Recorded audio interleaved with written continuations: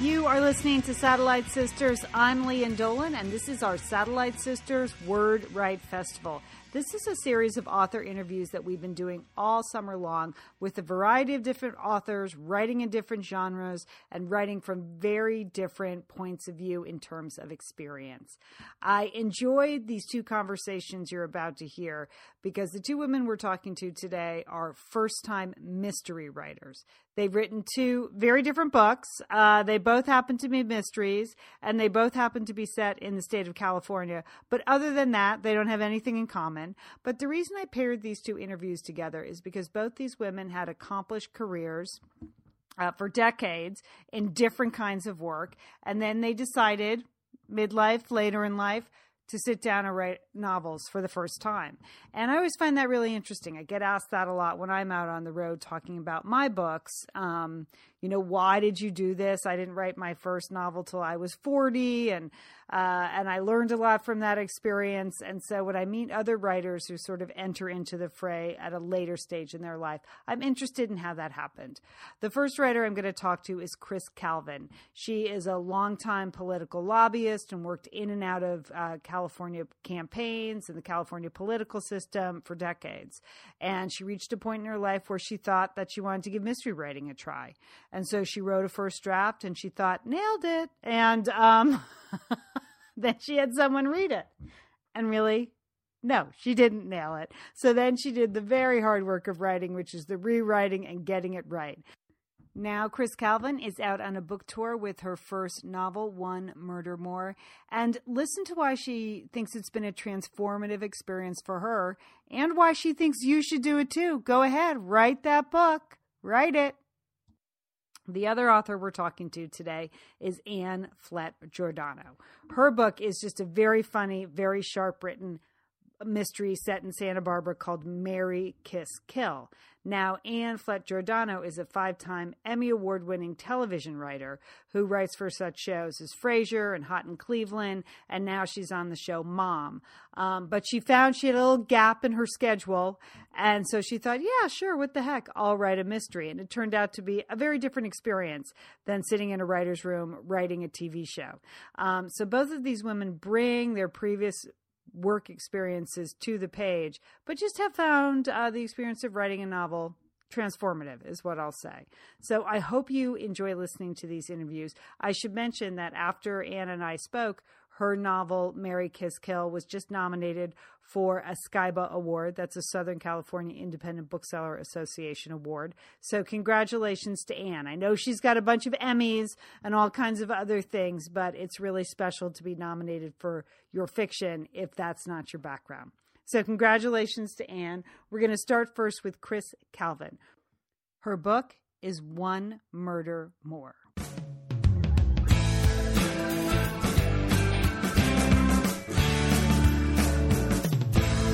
It's my pleasure here on Satellite Sisters to talk to Chris Calvin. She is a debut novelist, but she has a long and interesting career in politics that has fed right into her wonderful mystery book. One More Murder takes place in Sacramento, in the capital of California, a place Chris is very familiar with. And we're going to talk a little bit about her background, what led her to write this mystery, and what kind of lessons that might teach other people who are listening right now who think, I got a book in me. Hey, Chris, welcome to Satellite Sisters. Well, good morning. Thank you so much for having me. Have you had fun having the book out? It's been out about a month, and this is the first one for you. Has it been an experience that you've enjoyed? Is it different than you thought it would be? What's the first month as a published author like? I think like most things, there's some of each of that. There's certainly a great deal of joy. Like most authors, my book took probably 3 years from the day I sat down to start writing until it was published and launched. And so it's a lot of waiting and wondering and concern over whether people will like it, over whether I'll be able to communicate all the things that I felt as I was writing it. And so when each good thing happens, the amount of joy is compounded by the amount of time that it took to get there. I can't even tell you. There have been days when I have literally jumped up and down in my house just because someone on Amazon wrote a good review. I was just so happy that my goal of entertaining, and I hoped to entertain intelligently, and I didn't know if that was going to happen. So most of it has been good. I think the hardest parts have related to not understanding the process very well as a debut author. What do you mean by that? Well, it takes time to know whether your book is going to have a life. When it first comes out, there are a certain number of people who know me or know my publisher or know someone who wrote a review about the book. So you get some reception and sales instantly. Yeah. And the first week feels like, oh my gosh, I'm here. I'm going to write the second book. It's all happening. And then by the third or fourth week, as you have to wait for the people who bought it to read it and tell other people, things start to slow down. And it's hard if you persist in sort of a vacuum, which can happen to writers, right? As we're at home and doing a lot. It took me venturing out, talking to other writers and authors in the Sacramento community, having them really sort of hold my hand through and understanding that this is a 6 months to a year process, even as I have to sit down and start the second book. You know what? You have learned a lot, Chris Calvin, in a month, because that's one of the lessons as an author myself. And when people ask a lot now about self-publishing and should I do this or should I wait for the traditional publishing route? And, you know, there are a lot of pluses and minuses to both, but I try to stress, like, you really can't underscore how important distribution is. Like, it's great to publish a book, but if no one buys it, that's terrible. and exactly. Getting the word out and getting them to buy it and getting the book to have legs, that's the part that takes a long time. There's a reason things are slow to come to market. Yeah, you could write a book this week and publish it on Friday, but that doesn't mean it's going to sell on Monday. Exactly. And I think for me, because I had run for a local public office where I had to go out and meet people I didn't know, walk door to door, raise money, ask people for things. And I did it at that time, obviously, because I was committed to something. I ran for school board and I wanted to make a difference for kids and so on. It's a little easier than when you're selling your book and that's your art and it's a for-profit endeavor and so on. It's a different kind of marketing, but nonetheless, I had that experience. So one of the ways I've been spending my time in this month since launch is contacting every single one of my LinkedIn contacts individually. Oh, that's what you do with LinkedIn. That's it. Oh, I've been wondering what I'm supposed to do with that profile. So, and I don't, I do cut and paste, but I say something personal. I think about the person as I write it. You can get their emails off of LinkedIn, obviously, so I don't send it through LinkedIn Mail. And I send individual notes saying, here's my book, might not be for you. How have you been? How are George and the kids? You send something that's sincere. It only works if it's sincere. But for probably every 30 I send, one person writes back and says, wow, I do like mysteries or I do like politics and I will buy that book. That is the long slog that isn't the writing part. I say to people it's hand-to-hand combat. It is. It's like it is hand selling the book one by one. And I think it's really impossible for people who have dreamed about having a book coming out to understand what that process is like. So you are speaking about it very well. Chris, let's talk a little bit about your background before we talk about the plot of One Murder More. You have spent a long time in politics. You live near Sacramento. What exactly have you done? What have you done professionally? Were you a lobbyist? Because the hero of your murder mystery is a lobbyist, which I like because I think as the public, the lobbyists are usually the bad people in books. But in your book, she's the hero. Was that part of your resume, being a lobbyist? No, although I have a lobbyist who reports to me in my current position. So I'm CEO of the American Academy of Pediatrics in California. That's my day job, and I've been doing that since I got out of graduate school in economics, so for many, many years. And in that job, one of the main things that pediatricians are interested in is which laws and programs that are being considered in our state will be good for children's well-being generally. So not just healthcare, but beyond that, bills that are about video games or foster care or you name it related to kids. I read them all every year. So I probably read at least I would say 500 some years more, proposed bills and programs in California. And then I work with a group of doctors who determine what position they want to take. And I have a lobbyist who reports to me. I write most of the letters. I sometimes testify. So I have a close to a lobbyist kind of position that I've had for a very long time. Mm-hmm. In addition, as I mentioned, I was on a local school board, and so I was an elected official. And I think did any murders happen on the school board? Because I know that's a contentious position. Sadly, way back when in South Pasadena, long before I was on the board, there actually was there were multiple murders. Someone came in and shot several members of the school board. Oh my God! So that's I didn't know history. That. No, it's in the history of South Pasadena. But no, I know you were. That was tongue in cheek. So no, but I think what was most interesting to me, both in my background now, my current work in Sacramento, and the state level and the local level, is how much people outside of politics think it's only about what party you belong to. And certainly that's a lot of it. Mm-hmm. There's a lot of partisan bickering, and more now than there ever has been, and that saddens me. But I feel like it's as much about a person's integrity and their capacity for compassion that makes them a good public servant, regardless of which party they're with, regardless of how they think the problem should be solved. Becomes a cliche, but really you can't reach across the aisle and have conversations if you're just kind of a jerk. Yeah. So what I wanted to capture in One Murder More was the idea that people of different parties are of varying levels of ethics, varying levels of kindness, and I didn't want the murders to devolve into which party wanted something, which I think more typical, and you can't really call House of Cards typical, but in many things that I enjoy that are political in nature, a lot of it is about the war. It's about the partisan war. Mm-hmm. And my interest was in getting people to think about not only lobbyists, who are often negatively stereotyped, but everybody who works in politics as being more human than we usually think they are. Well, it's a good cast of characters you have there in One Murder More. Had you always wanted to write a mystery? Was that always in your personal plot line? You thought, okay, I'll do this for however long, and then someday I'm going to write a book? Or was this a new piece of reinvention for you?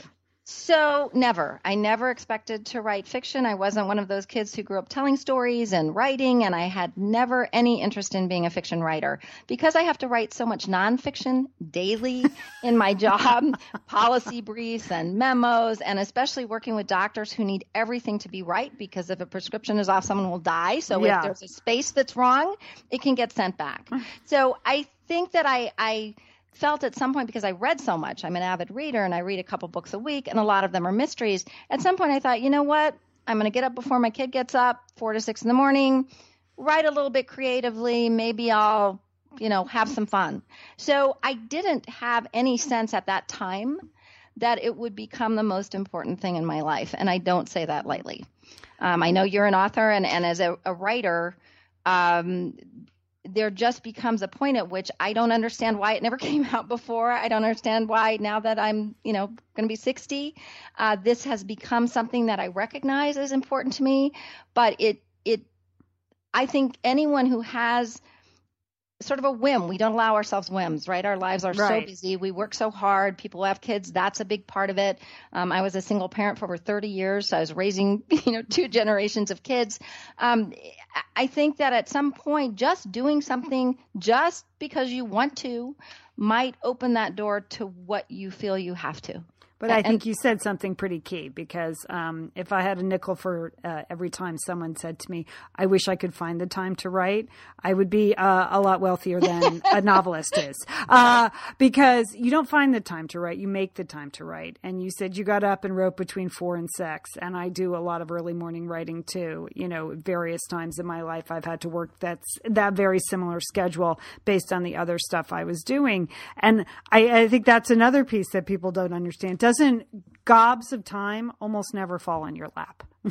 Right. No, I found. Exactly.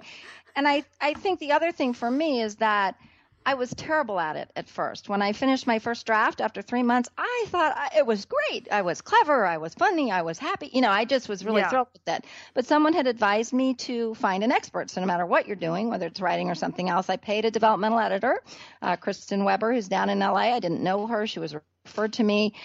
She read the first draft and said, it's terrible. She gave me 50 notes on 300 pages, 50 pages of notes, on 300 pages, and said, this is clear. You're a clear writer.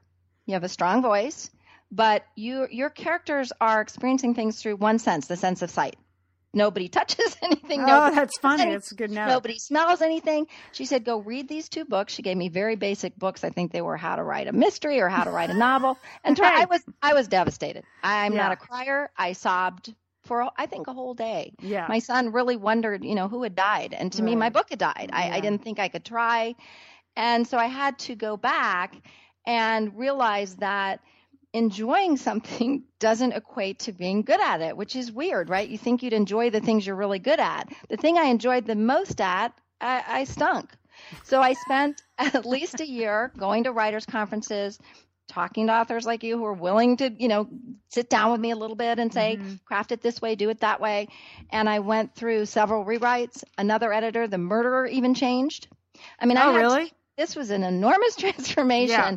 And in the end, as you know, I think it's being very well received. Yeah. I'm the second one. I hope I will know something. Yeah. I hope. But a lot of people don't do that work. A lot of people would have taken after the notes, the 50 pages of notes, and shoved the whole project in a drawer, because it is devastating when people, I turn around and say, this is terrible. Yeah. Yeah. Hey, it's Liz and Leanne here, and we want to thank Prose for supporting this episode of Satellite Sisters. Now, Liz, I've been out and about with my new book, The Marriage Sabbatical. Mm-hmm. The book is getting rave reviews. I'm very happy. But you know what else is getting rave reviews? My hair, Liz. My hair from Prose is getting rave reviews. Leanne, I am not surprised. You have been on that Prose hair regimen for quite a while. I mean, you have good hair anyway, but now you have great hair because you've really paid attention to it. Well, Liz, Prose is made for people, not hair and skin types. Personalization is rooted in everything they do, from their in-depth consultation to their made-to-order model. And you know what? I love the regimen they have me on. Do I take the hair vitamins every day? Yes, I do. Do I use my shampoo and conditioner made especially for Leanne Dolan? Yes, I do. Do I sometimes use the leave-in conditioner when my hair's really dry? I do. And I even have a pre-scalp thing that they give me. Okay, Prose, you're the boss. I'll take it. You tell me what my hair needs. That sounds good. And here's the thing. It's personalization, Liz. For millions of possible formulas, only one is uniquely Leanne's. Okay? And I'm using it. Prose isn't just better for you, it's also better for the planet, Liz. They're a certified B Corp, cruelty-free, and the first and only carbon neutral custom beauty brand. So Prose, we love you. I love the photos of my hair.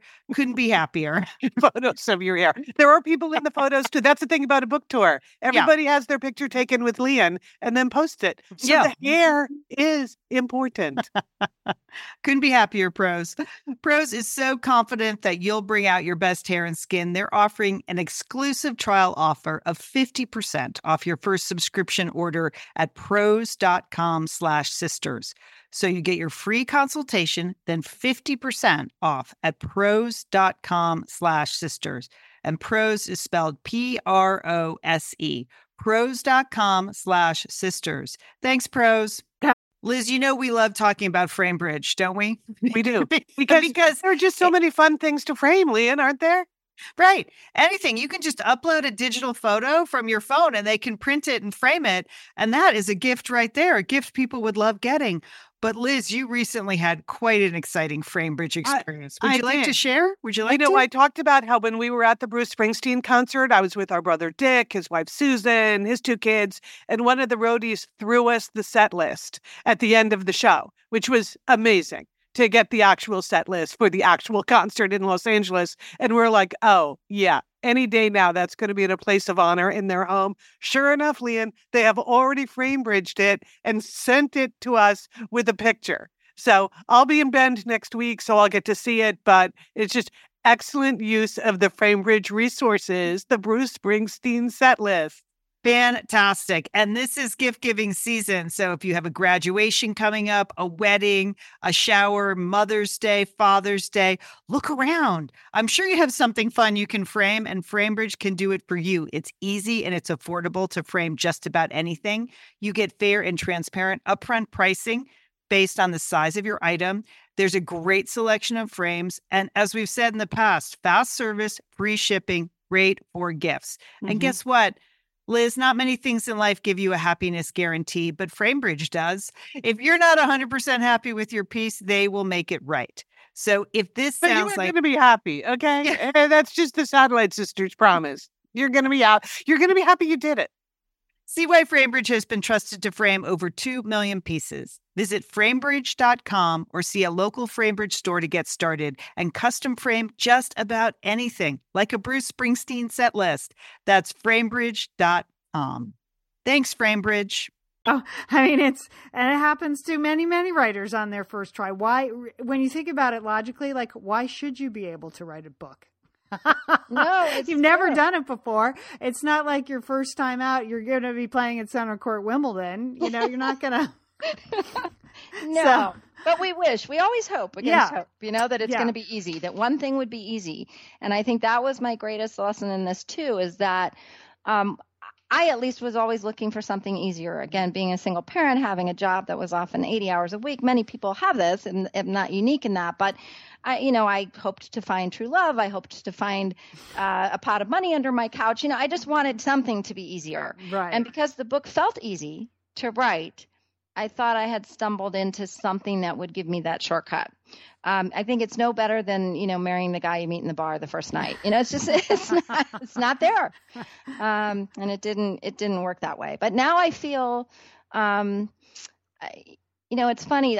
My birthday has never bothered me. My mother was of the generation where every year she turned 29. That was our birthday party every year. And so I was absolutely determined to share my age widely all the time, to have my daughter have a role model of a woman who shared her age widely. We would have the cupcakes covering the table when I turned 50 so that all the kids in the neighborhood could come in and blow out the candles. It was all fun and games until I got to 60. I'm just saying, I suddenly realized it felt like the gateway to 70. It felt like that was the gateway to 80. I no longer could just think about 60 and say, wow, I know a lot of 60-year-old women. In fact, I know a lot of 70-year-old women who could, are vibrant, do everything that I can't do, scuba diving, whatever. But I somehow framed it wrong. And when I wrote the book, it was suddenly like, okay, this is not the ending. This is not about what did I get wrong in my life. This is not about, mistakes. This is about I better live long enough and with enough energy and enough everything I want and a look that I can look at in the mirror and stomach, no matter how old I get, because I want to be out there. I want people to connect with my work. So it changed. I am excited. 60 feels young all of a sudden, and 70 feels young all of a sudden. That's because good. I know those years. It's great. One of my sisters, Julie, is turning 60, and she's said that she feels like she's the youngest in a whole new age group. There you go. That's good. I should keep that idea too. That's good. She said 50 was hard, but 60, I'm in good shape for 60. I'm looking good. I'm the youngest of a whole new age group. So that's nice too. I think we have to find ways, unfortunately, as women in this culture, there's not a lot of, not given to us, to embrace that, right? Right. And I feel like you can't force it. I kept trying to force it. I was like, I was happy at 50 and 55. I couldn't force it. And so I do feel like finding whatever the frame is, and for me it was this frame, is so freeing. It's been really nice. Well, I think the older people get to, having some kind of creative outlet, if it becomes a book that's published, or if it becomes just painting, or becomes flower arranging or gardening, whatever your creative outlet is, it becomes more and more important in terms of how you see yourself and what you've accomplished in your life. So I'm all for creativity. You spend a lot of years sort of tamping it down because you got to get the job done. You got to get the kids out the door. The paycheck has to come in. But if there's a point in your life when you feel like you need a boost, I think turning to a creative project is a great way to go. Did you have a lot of readers in the political process? Once you went to all your conferences and you did all your rewriting, did you show it to a lot of people there in Sacramento? Anybody in Sacramento to get feedback? So because of the kind of work I do, I often use sort of ad hoc focus groups. So, for example, you're probably aware in California, there's been a lot of controversy around vaccines in a recent vaccine bill, and I was one of the people involved in the weekly strategies and so on. That's a bill that I've worked closely on. And so at some time prior to that, before the bill was even introduced, I worked with groups of parents who really were opposed to vaccines and tried to understand and learn their reasoning and could see they really loved their children and, just a different perspective and tried to get us away from this, a lot of anger around that issue. So I took that same technique to my book, although I didn't expect a lot of anger. And I thought, well, I'll get people from different backgrounds and Republicans and Democrats, exactly what you're saying. I'll sort of get people and I will. A bipartisan book group, bipartisan writers group. Good. Yeah. And I had no writing classes prior to that. No, I never took any even creative writing English in college, nothing. So I had no one read it other than my, at that time, 14-year-old son, who I could hear him laughing from the other room. So I thought that was pretty good. But I didn't have anyone else who had looked at it. So I did it anonymously, meaning I sent them a code where they could go to a SurveyMonkey and they could get a $25 gift card if they read the book and answered like 3 questions. So just like my other focus groups, 3 questions. You are an operative. You're an operative. Who are your favorite characters? Would you recommend this to someone? Very simple. So I think one thing that I didn't understand because I was so new to it is I did that with something close to the first draft. It wasn't the terrible first draft, but it certainly wasn't what the book is now. Mm-hmm. I was still delighted that 70% of the people, these not randomly chosen and, people who knew me, even though they were anonymous, said, yes, I would recommend it, but here are some things you should think about. So it was helpful. I will say that the final draft, no one had read when it was sent to John Lasqua and Robert Dugoni and well-known authors for reviews. And I was terrified because I hadn't given it to anyone. Yeah. And I think I would maybe do that a little bit differently. I was fortunate because it happened to meet their taste and they happened to like it and be supportive. That could have gone another way and it probably would have been crushing. Yeah. Yeah, but it wasn't. It went because the book is really very solid, very well plotted, very laid out. You can tell that you spent a lot of time on it and that you have an inside perspective on it. So what's up next? So are you working on a second? Marin she's your lobbyist / detective in the book, solver of mysteries. So you're working on a second one. Is it happening now or have you already written it? So yes, it's a 3-book series so far, and then we'll see how much farther I get or whether I do something else, but I'd love to have 10, 15 Marin books. I mean, I think it is an interesting character. So I am on the second one. It's called A Timely Murder, and so one murder more than a timely murder, and the third one I don't have a title. Okay. This one will bring her also to Las Vegas, so Sacramento, and she'll have a little fun up in Vegas, and we'll see what happens there. I don't want to just do another bill going through the process, as interesting as I think that is. That was interesting. That was kind of the subplot. Good. So you learn a lot about the political process. And I think state politics, it's small time and big time at the same time. You know what I mean? So you do get the feeling in your book that everyone knows everyone in Sacramento. And yet at the same time, it's a big state and there's a lot at stake. So I like that. All right. Thank you. The second one doesn't have a bill going through the process. No, but it will have, there will be a campaign. So Noel, her brother, who is sort of high functioning but has some real social awkwardness, as you know. Mm-hmm. He's a very interesting character, I think, not only to me, but other people have seemed to connect with. Here's someone trying to do a lot of things, and it's also not easy for him. He will run for school board. So, again, I like to do something that I know about. Okay. So there'll be a campaign. There'll be but of course there will be deaths, kidnapping, arson. I'm not clear exactly what bad things will happen. But that's the fun for me is I like the safety of doing something frightening within a book. So there's never any, severed limbs or children terribly at risk. As you know, mine is sort of a light. It's meant to not give people nightmares. And at the same time, I like them to worry enough to be relieved when it's over. Yeah. To keep the pages turning. Well, it certainly Exactly. does. It certainly does. Thank you so much. And what do your kids think about this? Are they surprised? Well, it's kind of interesting because once I tell you what my kids do, you will see that they're at least echoes of them. There are no characters who are exactly who they are. But my two oldest, so my daughter, who's 34, is a death penalty appeals lawyer. So she helped me with some of the, without all the errors are mine, but she did help me with some of the things there, understanding some of the legal things and so on, and incredibly supportive.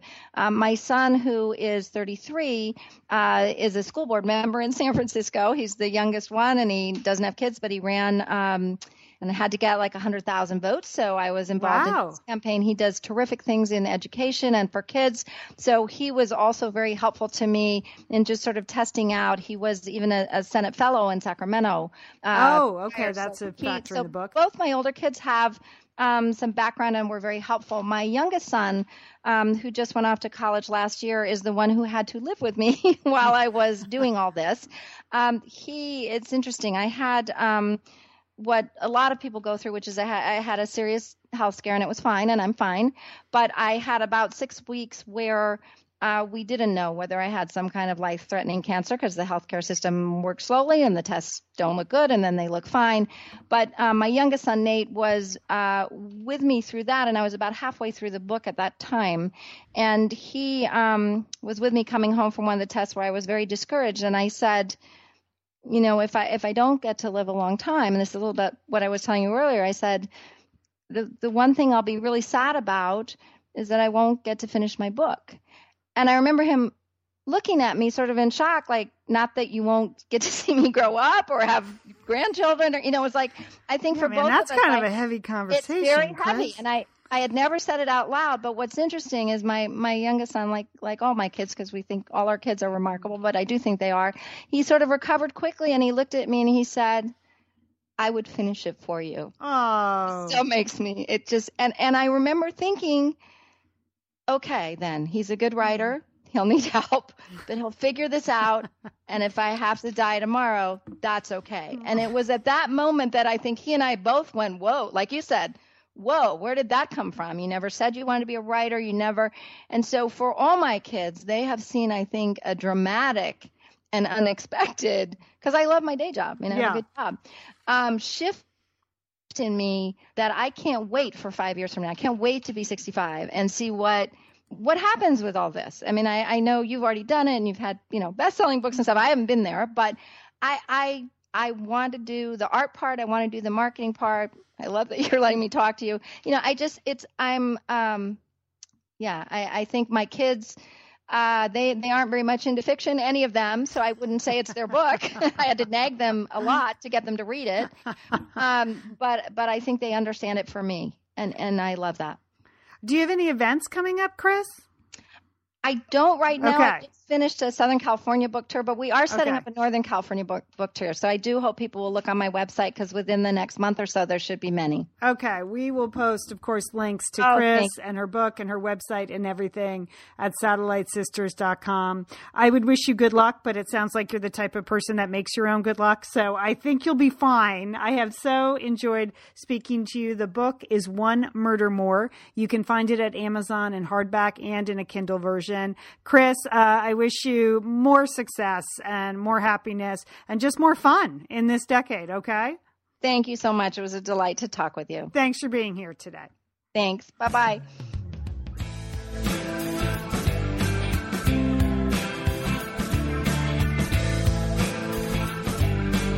Liz and Leanne here, and we are so grateful to have OSEA support Satellite Sisters. Why? Because it's just a great product. Holy cow, do we love OSEA's skin and body care.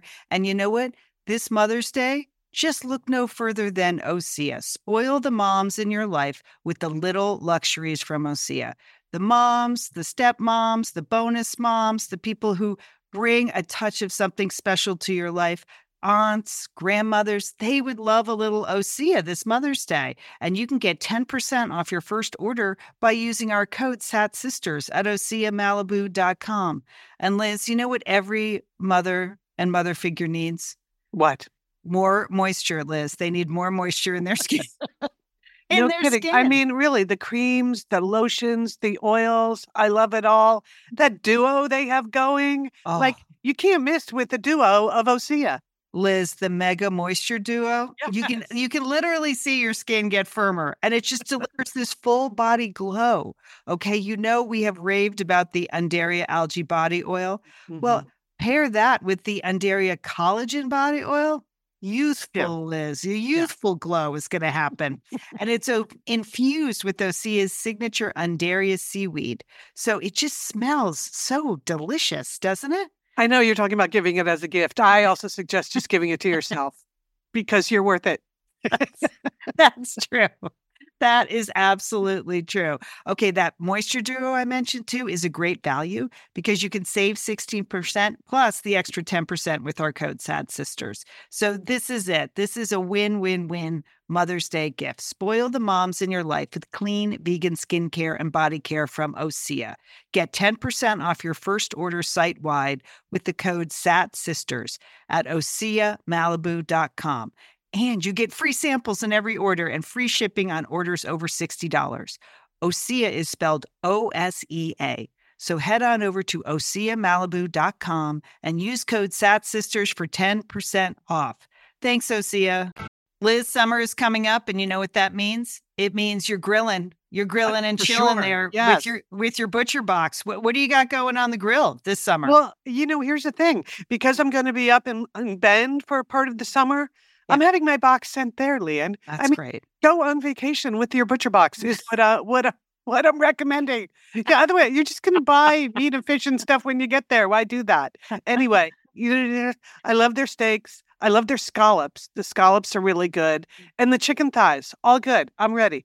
That's right. Butcher Box gives you peace of mind and easy to find high quality meat and seafood you can trust. It's 100% grass-fed beef, free-range organic chicken, pork that's raised crate-free, and wild-caught seafood.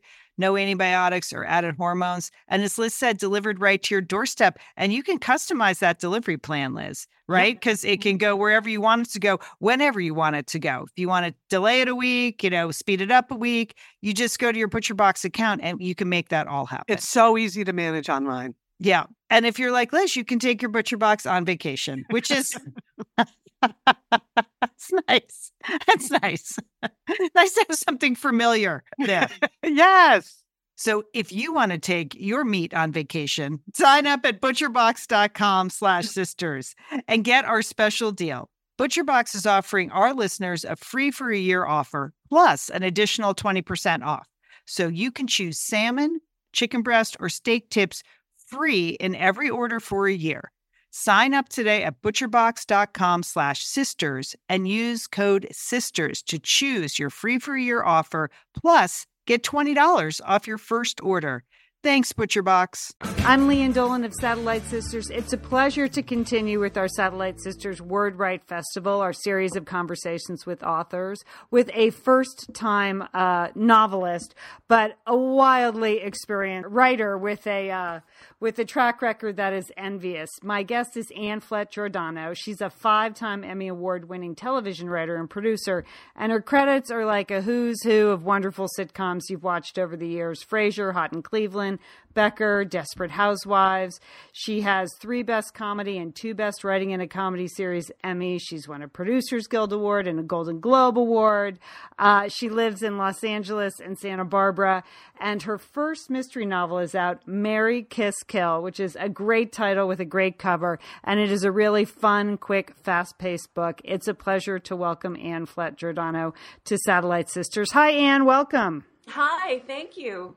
Happy to be here. I was thrilled to read in your bio that your first writing gig on TV was one of my all-time favorite shows, Kate and Allie. Ann, you worked on Kate and Allie? Yes, you must have been about 2. I was not 2, but I did used to watch it with my mom, and I just thought that looked so awesome. Living in a house with just 2 moms, kind of loose house.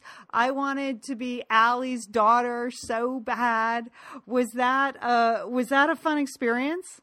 It was a really fun experience. My partner, Chuck Ramberg, and I had been, we graduated from college. We started writing together in college. We came down to Los Angeles, and we'd been trying to get work. And our very first job, it was in New York. We met Bill Persky in California, but the show was in New York. So we had a week to pack our bags and move to New York. And we lived in New York for 10 years. So yeah, that was lots of fun. And great cast. Susan St. James and Jane Curtin were terrific. So great. Why doesn't Kate and Allie get a reboot? I'm going to talk about your wonderful book, but I just when's the Kate and Allie reboot coming? Oh, I don't know. It's certainly a concept that you can redo, but I have no idea. Yeah. Well, it was very special to me, so it delighted me to see that on your resume. Yeah, I met my husband there too, so it all worked out. Oh, really? Yeah, he was a cameraman on the show. Excellent. Okay, it really did work. Well, there's a show right there. Is that one of the problems with being a TV writer? Is everything sounds like a show to you, or are you kind of over that now because you've been doing this and so well?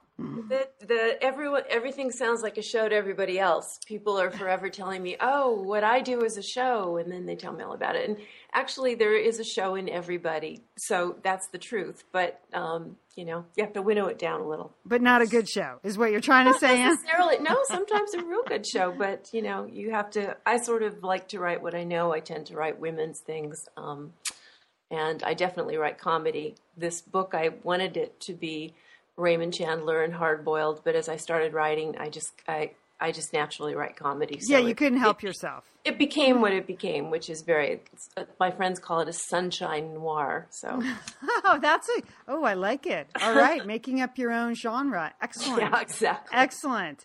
Well, the book is Marry, Kiss, Kill. I mean, it does beg the question as someone who's been a novelist for a while, wondering like, I should get out of this and go into TV writing. Why, as a successful TV writer, you wanted to write fiction? Was that something you had always wanted to do? Or did you just find yourself with a couple of free seasons and thought, I'll give it a whirl?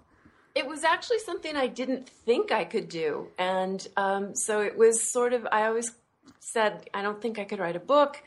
When you write a script, your description is so easy. And then you have actors and wardrobe people and set people, and they make it all come alive. And when you write the book, you have to make it come alive yourself. Yes, every word, right, Anne? But I was on Hot in Cleveland, which is a show I absolutely loved. Best women ever. That's quite a cast. Yeah. Suzanne Martin created it, loved it so much. And my mother became ill, and I needed to retire and go take care of her. And unfortunately, by the time I'd left my job and given up my apartment and moved up north, she passed away. Oh. So Suzanne was fabulous and said, "Come back down. There wasn't money, but she said, just come in 2 days a week. We'll figure it out." So I was we're only working 2 days a week, and I had 3 days off. And I thought, well, now's the time, because I like to write and I needed a distraction. So I thought, now's the time, and so I wrote the book. Oh, that's, I'm so sorry about your mom. What a sad story that is. I'm actually surprised you could write after that, having lost my parents a couple years ago. It's really disorienting and it's really hard. So yeah. Yeah, it's horribly hard, but for me, writing I'm in a different world. I completely inhabit the world I'm in when I'm writing. So it was a really good way to not deal with my feelings. Oh, good. Oh, excellent. Well, that won't catch up with you, so don't worry. You're good. Marry, Kiss, Kill is the story of Nola McIntyre. She's a Santa Barbara detective, and she's in her 30s, so TikTok, and she has a wonderful relationship with her partner Tony. And there's a series of murders, suspicious deaths that happen, sort of set in and around the Santa Barbara Film Festival. But ultimately, the bad guys are real estate developers, because it is California and it is Santa Barbara. Why did you decide to set it in Santa Barbara as opposed to LA? Why Santa Barbara? Oh, because I love Santa Barbara so much, actually. Okay. And there just doesn't seem to be any murder here, and it's just such a lovely place, and I thought it would be fun. All the places I use in the book are places I really go, and I've had fun dropping the book off at different places saying, you're on page 204 or whatever.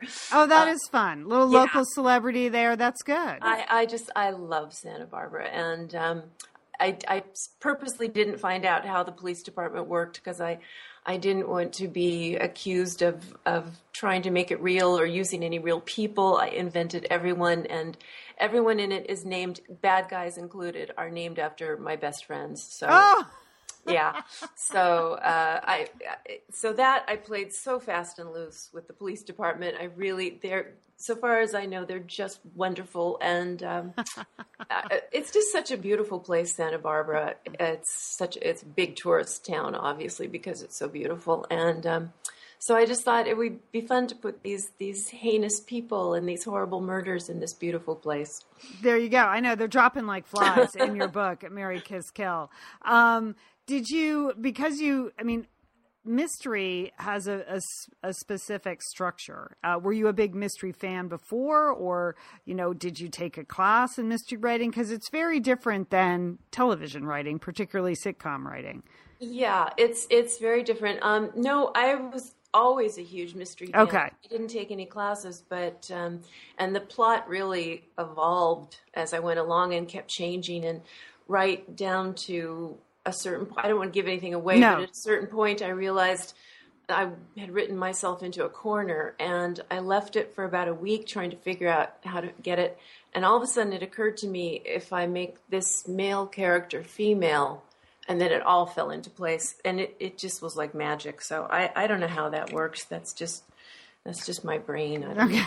Just the process. That's what they call the process. Yeah, exactly. Now, I love the relationship in the book between the two police detectives that are partners, Nola and Tony. They had a relationship way in the past, but now, they just go to work every day. But their dialogue is just rapid fire. It's like boom, boom, boom, boom, boom. It's very funny. It's very topical. What was the inspiration for their relationship?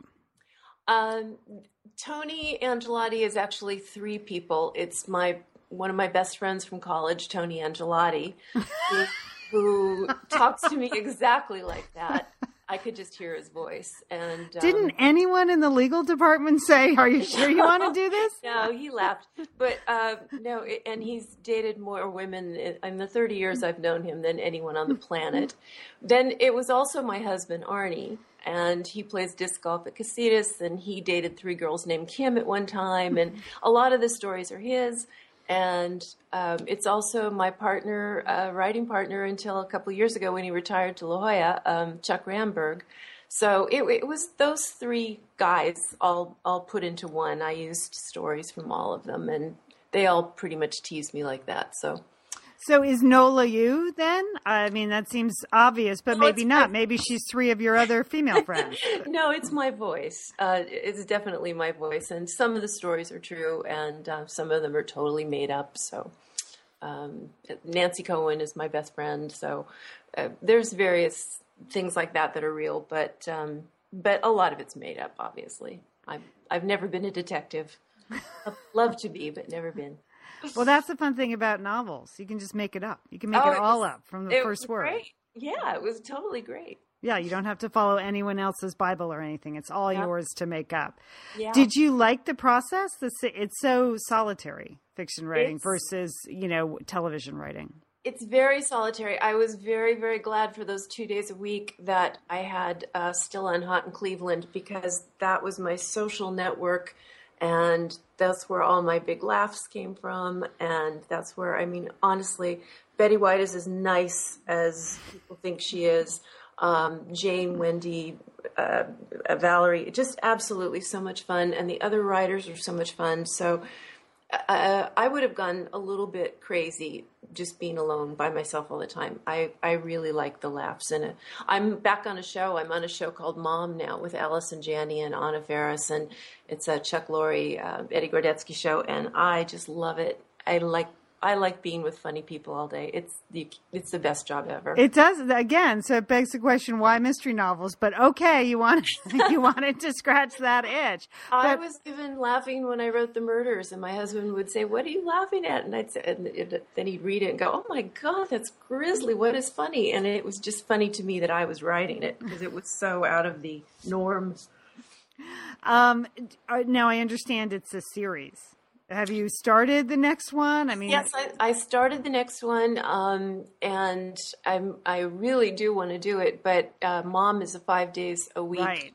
And we're in pre-production. It'll settle down, and then I'll have more time to write on weekends and everything. But I'm just getting used to the new job, and I'm still that little girl that really wants to do well. So I'm completely focused on Mom right now. But I do have about 50 pages of the second book, and I will get back to it as soon as I calm down into the new job that I have. You've done some signings though. Have you enjoyed that? Because that's a pretty new experience. No, I really don't enjoy it at all. I'm a writer because I'm very, very shy. And so it's difficult for me to talk in front of a group of people. Everybody has been so nice, so super sweet. And in New York, it was terrific. I mean, we went through 100 books in like half an hour. Oh my gosh, fantastic! It was so nice, but I'm just shy by nature. So, and as soon as it's over, I'm happy, and I feel my heart rate go down. But leading up to it, I'm pretty tense. But don't you have to speak up in the writer's room, fight for your idea and stuff? It just feels different, though, in a big public appearance. Yeah, it feels totally different than speaking in public. Those guys are all my friends. We're all shouting at each other and having fun. It's a whole different thing than just putting yourself out there to strangers, which I'm really bad at. Is this something that you might develop into a television series? I absolutely might. I don't think I would run it myself. I have a couple of friends that I would have in mind to run it that I love. But because running a show is really, it's a full-time, all week long, all day, all night job. And I'm not sure that I would want to do that again at this point. But yeah, I've been thinking of it as a series or possibly a movie. Yeah. You're open to offers. Is that what you're saying? Totally. Yeah. It just came out this week, and we'll see what's going to happen. Yeah. Well, Anne, I really appreciate you being on Satellite Sisters. I wish you the best of luck. I really enjoyed the book. The book is Marry, Kiss, Kill. It's a page turner, but it's funny. It takes you into a different world than probably the one you're living in, and it's just snappy. Was that what you wanted? Well, I mean, you said you set out to maybe write something. I set Raymond, out to very serious. Yeah. Oh, really? Okay. Novel, but it just wasn't me. It yeah. just Okay.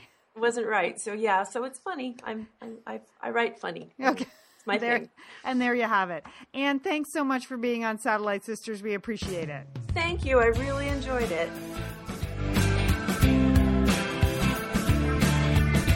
Thanks to our authors today, Marry, Kiss, Kill's author Anne Flett Giordano. You just heard from earlier in the hour. We heard from Chris Calvin. One Murder More is her book. For information on these two books or any of the books and author conversations from our Satellite Sisters Word Write Festival, please go to satellitesisters.com. Satellitesisters.com. You will find a blog post there, links to other interviews. Maybe you missed Dan Silva or Matthew Quick, or maybe you're looking for some more great summer reads. We have lots of fun author interviews up at Satellite Sisters and ideas for what to read when you're on your vacation or what to listen to when you're in the car. We'd like to thank Audible for their support of Satellite Sisters. If you want to try a free audio download today, right now, you can go to our special URL at Audible. That's audiblepodcast.com/sisters.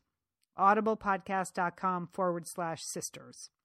All right, team. Thanks so much for joining me for the Satellite Sisters Word Write Festival. I'm going to take a couple of weeks off, go on a vacation, do a little word writing myself as I finish up my third novel. And hey, I just want to mention Helen of Pasadena and Elizabeth the First Wife still out there if you're looking for excellent vacation reads, particularly if you're going to, say, I don't know, the Ashland Shakespeare Festival. You're going to want to get Elizabeth the First Wife. In the meantime, I'm working on my third book, and I'm doing a lot of reading, and I'll be back with more author interviews in August. Until then, don't forget, call your satellite sister.